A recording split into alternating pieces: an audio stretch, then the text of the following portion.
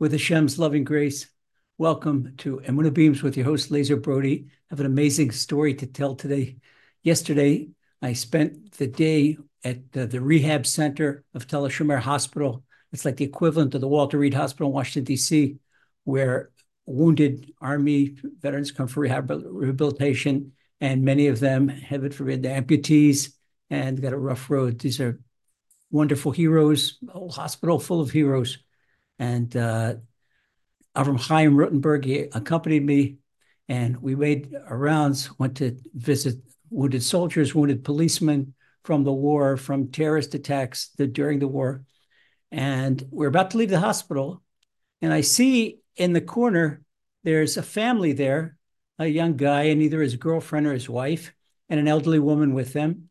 And usually in Israel, we know people's dress, their mannerism, that these people are Ethiopian and these people are Russian and these people are Yemenite, these people are Israelis. Well, they could see a typical Israeli-Russian family, Jewish-Russian family. And many of the Russian families, they came out of Russia because of the communism, and they weren't versed in Judaism.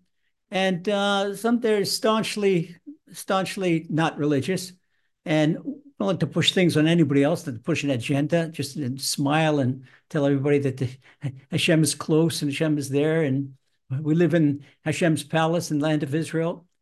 But it kind of shied away from them. Sometimes you feel you have a sensitivity, who to go talk to, who's receptive and who's not receptive. So the guy looked at me, the wounded soldier, an amputee, lost a leg. And I see the way he looked at me, like a type of pleading look, come close.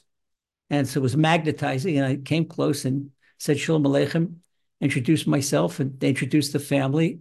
And this was a young soldier that lost his leg in a combat in Gaza just about 6 weeks ago, and his fiance and their grandmother. So the grandmother has tears in her eyes. And she says, Rabbi, I started keeping Shabbat. I'm not Hashem's cop. I don't interrogate people what they do, what they don't do. But she told me, and she had tears in her eyes. She says, I've got to tell you a story. And before the grandmother told the story, the soldier said, yeah, that's why I wanted to come closer, because I have a story that nobody believes. My grandmother believes me, but nobody else believes it. He says it's too crazy. They didn't even want to believe the miracle, but it's too crazy. So I said, yeah, tell me, go ahead. So first he told me his story. Told me a story that they went into combat.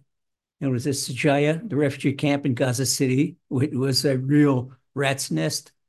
And they were in a Namer. A Namer is a ATC, and it looks like a tank without a turret. There's fire going on all around them. They're shooting, and all of a sudden, he feels like a hand coming out of nowhere, and a strong hand on his shoulder, and threw him. He was standing next to the door of the ATC in the back, and threw him off the ATC, and he fell off. And at that moment, he fell off in a split second.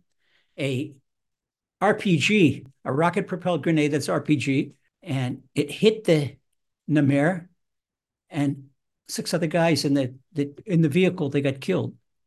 But Boris, that's his name, the Russian soldier, but the Russian-Israeli soldier, Boris, he lost a leg, but he didn't lose his life.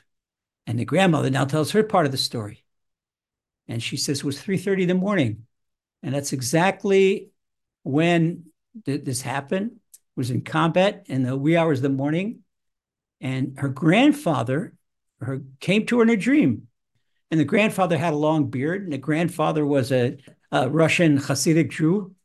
And he said to her, don't worry, you're going to get some alarming news now, but everything is going to be okay. And they disappeared from the dream.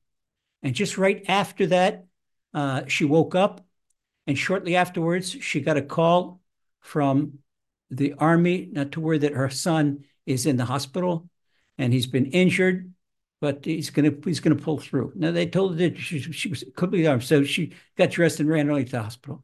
Simultaneously, she had a vision of her grandfather, and the soldier had a vision of his great-grandfather, his great-great-grandfather, that came to him and pulled him off pulled it and saved his life. And Zaidie came to his granddaughter and told her everything was going to be okay.